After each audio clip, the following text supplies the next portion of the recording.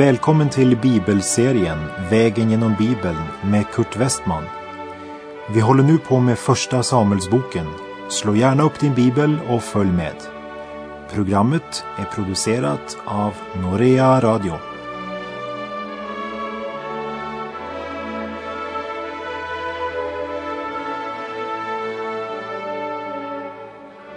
Vi avslutade förra programmet med den sista versen i första Samuelsbok kapitel 22, där David säger till Evjatar: stanna nu hos mig och känn dig trygg.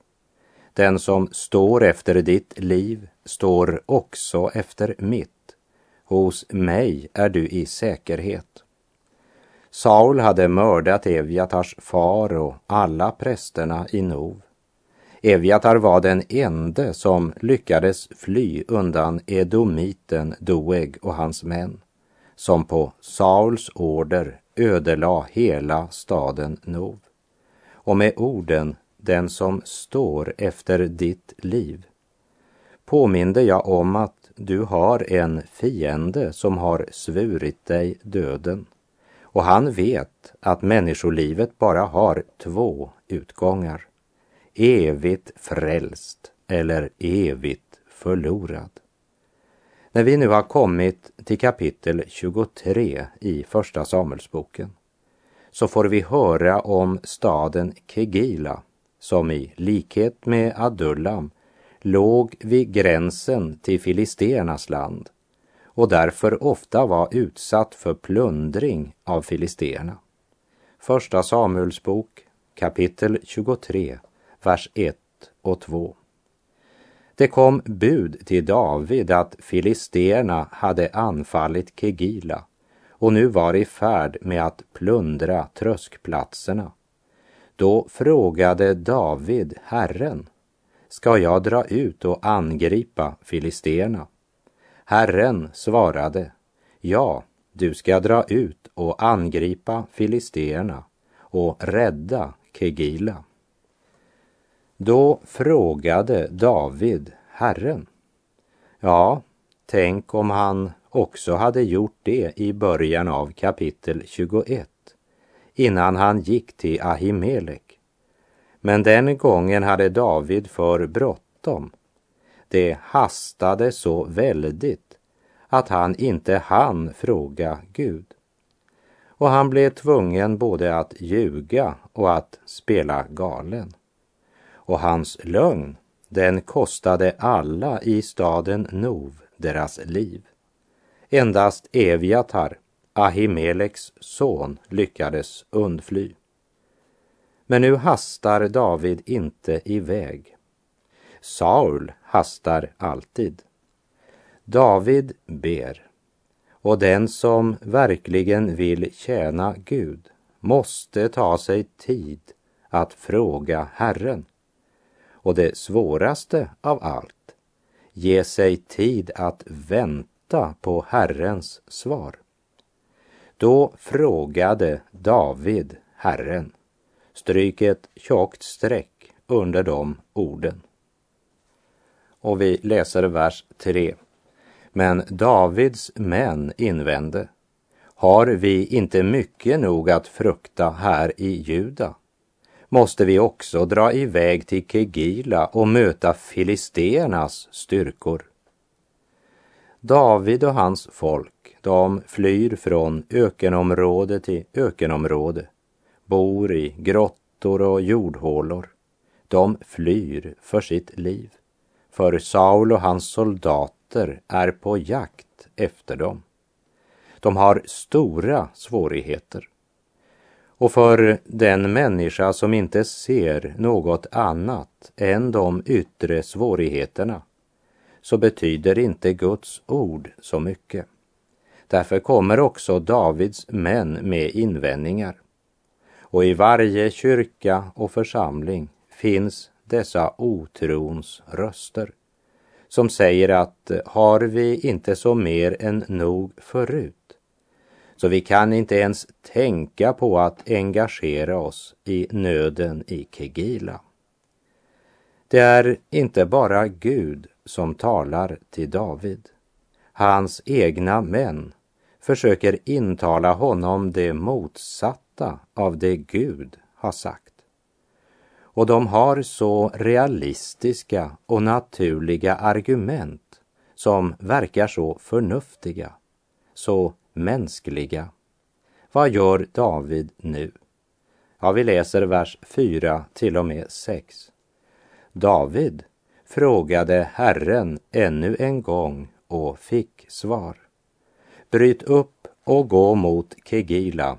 Jag ger filisteerna i ditt våld. Då tågade David och hans män till Kegila och stred mot filisteerna. Han förde bort deras boskap och slog dem i grund och räddade så folket i Kegila. Han räddade så folket i Kegila, det vill säga på det sättet. Vilket sätt? Jo, genom att fråga Herren och därefter göra så som Herren sagt. Evjatar som är präst blir också med David och han har efoden med sig. Och när David frågar Herren så sker det just genom prästen Evjatar och efoden, eftersom det var Guds ordning under det gamla förbundet, som vi också ser av vers 9. Men när David förstod att Saul smidde onda planer mot honom, sade han åt prästen Evjatar att ta fram efoden. Och här kommer vi till ett avsnitt vi verkligen ska lägga märke till, eftersom det ligger en rik andlig visdom dold här. Vi läser verserna 9 till och med 13. Men när David förstod att Saul smidde onda planer mot honom, sade han åt prästen Evjatar att ta fram efoden. Och David bad, Herre Israels Gud, jag har hört att Saul tänker dra ut och ödelägga Kegila för min skull. Kommer då Kegilas medborgare att utelämna mig? Kommer Saul att tåga hit som jag har hört? Herre Israels Gud, ge din tjänare svar. Herren svarade, ja, han kommer att tåga hit. David fortsatte, kommer då Kegilas medborgare att utelämna mig och mitt följe åt Saul? Herren svarade, ja, det kommer det att göra. Då bröt David upp med sitt folk, omkring 600 man. De lämnade Kegila och strövade en hit, en dit. När Saul hörde att David hade sluppit ut ur Kegila, gav han upp sina planer.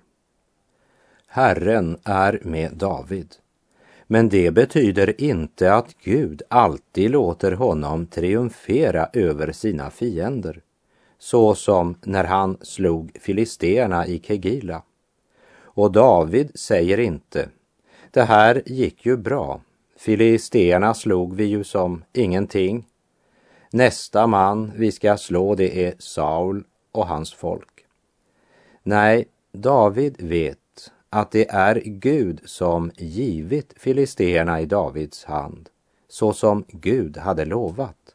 Inför en ny situation så frågar David Herren på nytt och får nu ett helt annat svar än förra gången. Men också då handlar han efter Guds svar utan att klaga. Han säger inte, varför tillåter du mig att jagas som ett djur? Förnedrad av Saul flackar jag omkring i öken och ödemarker. Om jag verkligen är smord av Gud, varför ska jag då ha det på det här sättet? Och tänk på staden Kegila, som blev räddad undan Saul, men sedan vill utelämna och förkasta sin räddare David. En stark bild på Kristi förnedring. Förkastad av dem som han räddat, strövar han en hit, och än dit. För David sökte inte sin egen framgång och lycka. Det var inte självlivet som stod i centrum hos David. För David så var inte Gud ett medel eller en metod för att lyckas eller få succé. För det är ju avgudsdyrkan. David är en man som söker Herren, och när han får svar så handlar han efter det ord Gud har talat, vare sig ordet kallar till strid eller till flykt. Det är värt att begrunda och tänka över, och så säger Herrens ord. Är det så vi lever i vår vardag?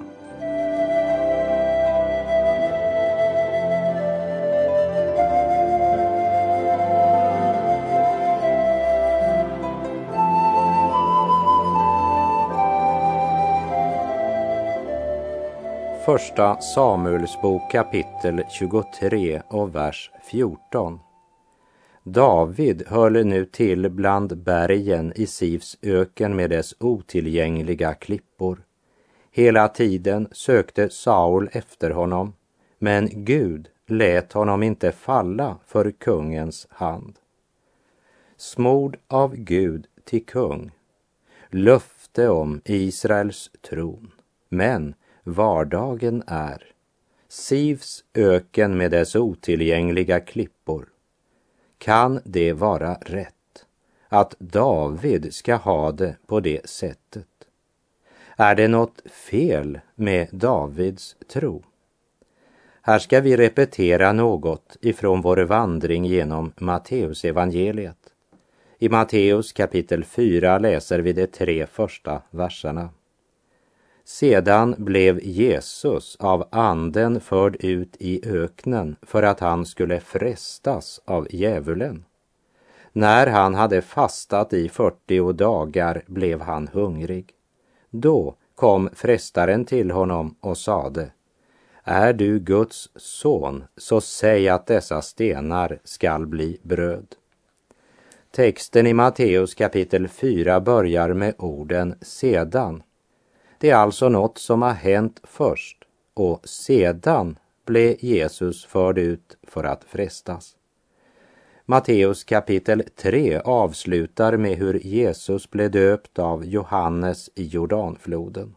Och efter det så kommer en mäktig manifestation av treenigheten.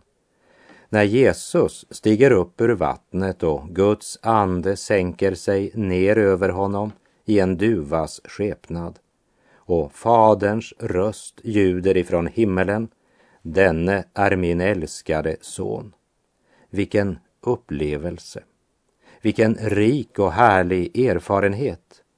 Och det vill jag du ska lägga märke till i ditt eget liv, att efter en stor och rik andlig erfarenhet, efter en andlig upplevelse, kommer oftast en svår prövning eller frestelse. Det kommer ett sedan. Och då kommer djävulen och viskar i ditt öra: se där, det var nog inte äkta det du upplevde. Bara se hur du har det nu. Se hur det har blivit för dig. Var nu ärlig.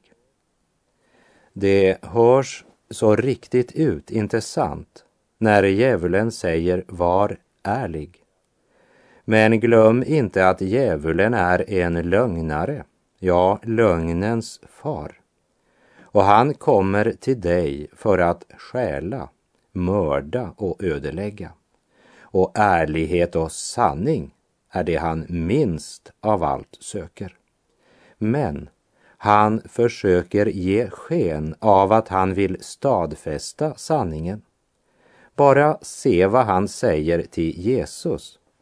Är du Guds son? Ja, det visste ju djävulen mycket gott, att Jesus var Guds son. Låt oss försöka se lite på vad som egentligen ligger i hans fråga. Jesus har varit 40 dagar i öknen och han är hungrig. och inte bara i den betydelsen att han längtar efter mat, men hungrig, så att det kändes som om han inte fick mat fort nog så skulle han inte överleva. Det gäller livet. Då kommer djävulen med sin fråga till Jesus. Är du Guds son? Det han egentligen säger är, om du var Guds son, tror du att du då skulle ha det så som du har det nu? Tror du verkligen att Gud vill att du ska ha det ont? Så du som går här i öknen och svälter, du skulle vara kungason, Guds son. Tror du inte, min vän, att David också kände något av detta bland bergen i Sifs öken med dess otillgängliga klippor, jagad av Sauls armé?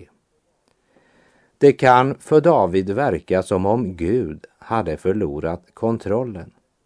Om Gud hade förkastat Saul, varför klarar han sig då så gott? Medan jag, som är smord av Gud till kung, flyr för mitt liv och lever i en öken med otillgängliga klippor. Men Gud har aldrig sagt att det är David som har kontrollen. Inte heller Saul, utan det är Gud som har kontrollen. Och nu agas och fostras David av Gud. Och Gud har kontrollen, det kan du lita på.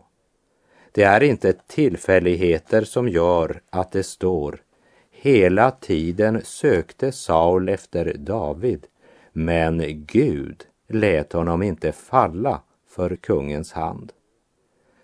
En Jesu Kristi stridsman är odödlig tills hans uppdrag är färdigt. Gud lät David leva i otillgängliga ökentrakter, men han bevarade hans liv. Har Davids livssituation, som vi här läser om, något att säga dig och mig idag, i vår dagliga kamp och i våra ökenstunder?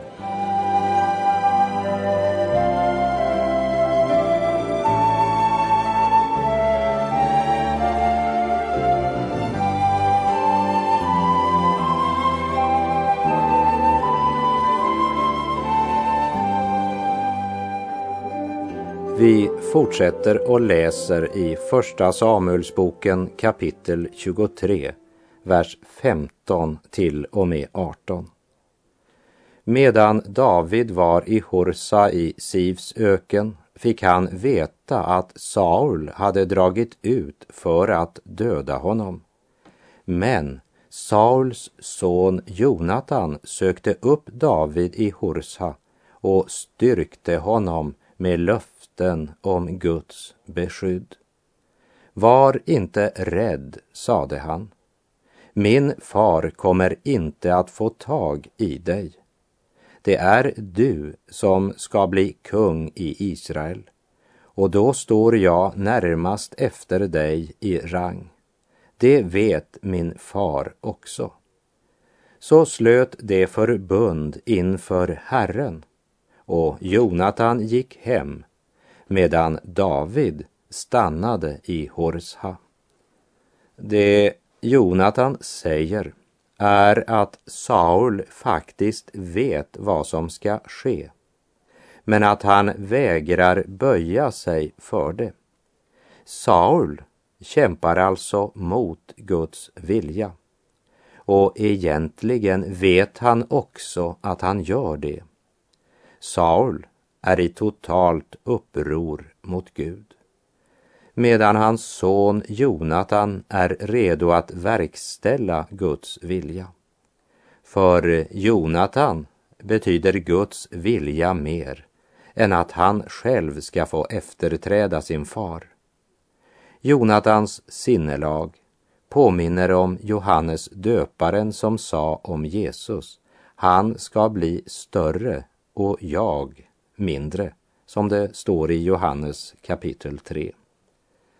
Någon tjänar Gud av hela sitt hjärta. Andra tjänar kung Saul för att vinna ära och rikedom. Vi läser i första Samuelsbok, kapitel 23, verserna 19 till och med 24. Några män från Sif kom upp till Saul i Giva och berättade att David höll sig gömd hos dem bland klipporna i Horsa på Hakilaberget söder om Jeshimon. Kom ner när du vill, sade det, så ska vi se till att han faller i dina händer. Saul svarade, Herren ska välsigna er för att ni haft sådan omtanke om mig. Gå nu och skaffa er säkrare uppgifter och ta reda på vart han sätter av härnäst. Han lär vara mycket förslagen. Se efter på vilket av sina gömställen han håller sig undan och kom tillbaka hit när ni är säkra på er sak. Så ska jag följa med er. Om han bara finns i landet så ska jag spåra upp honom i vilket hörn av Juda han än må vara. Så begav det sig till Sif före Saul. För Saul kretsar allt omkring mig, det vill säga om honom själv. Ni har haft sådan omtanke om mig. Egoismen är hans Gud. Saul är inte bara andligt svagsynt nu, men andligt blind. Han vet inte att Davids hemlighet är att David frågar Gud och får svar. Saul tror att det är David som är listig och förslagen. Stackars blinda Saul, som bara ser det ögat ser. Saul har inte längre själv kontakt med Gud, men han talar med frimodighet om Gud och utlovar också Guds välsignelse över dem som har omtanke om Saul. Saul är en mycket religiös man, men fullständigt främmande för Gud. Och de som kommit till honom är lika främmande för Guds plan och Guds makt. För de säger till Saul, vi ska se till att han faller i dina händer. Låt oss så se vad Guds ord säger om David dör där i öknen eller. Vers 25. David och hans män uppehöll sig då i Maons öken, i ödemarken söder om Jeshimon. När han fick reda på att Saul med sin trupp kom för att leta efter honom, drog han sig ner till klippan i Maons öken. Saul fick rapport om detta och förföljde honom in i öknen. Nu befinner sig alltså både David och Saul i öknen. David därför att han har lyssnat till Guds ord och handlat därefter. Saul därför att han motarbetar Guds vilja och förföljer David. I det yttre kan det se lika ut. Båda befinner sig i öknen. Men ändå är deras situation så långt från varandra som vad himmelen är hög över jorden. I vers 25 stryker vi ett kraftigt streck under orden när han fick reda på att Saul med sin trupp kom för att leta efter honom. Drog han sig ner till klippan, vilket kan stå som en förebild på vart vi ska fly när fienden hotar och angriper oss. Klippan Kristus är min tillflykt. Vi läser verserna 26 till och med 28. Där gick nu Saul och hans män på ena sidan berget och David och hans män på den andra. David var ivrig att hinna undan, men det var nära att de hade blivit kringrända och infångade, då en budbärare kom till Saul och ropade: skynda dig tillbaka, filisteerna har ryckt in i landet. Saul gav då upp jakten på David och vände sig mot filisteerna. Därför har denna plats fått namnet Skiljeklippan. David var ivrig att hinna undan. I den danska bibeln är det översatt: David satte upp farten. Men det är viktigt att David både får se och förstå att det är inte hans egen styrka eller fart som räddar honom. Han är ju på väg att bli kringränd och infångad, men då griper Gud in. Filisteerna har angripit Israel och Saul måste ge upp jakten på David, precis när det såg ut som han skulle lyckas ta honom. Men en situation är ju inte alltid så som den ser ut. För människan spår, men Gud rår. Och när Saul trodde att ögonblicket hade kommit, då han skulle slå till mot David, då sätter Gud en käpp i hjulet. Nu är plötsligt Sauls kungamakt hotad från en annan kant. Filisteerna tränger in i landet. Även om Gud fostrar sin tjänare David i öknen och vid otillgängliga bergstrakter, så utelämnar Gud aldrig sin tjänare. Och när tiden är mogen och när David mognat genom Herrens fostran, då ska Gud uppfylla sitt löfte. Men Guds fostran av dem han ska använda i sin tjänst är viktig, som det står i Hebreerbrevet 12.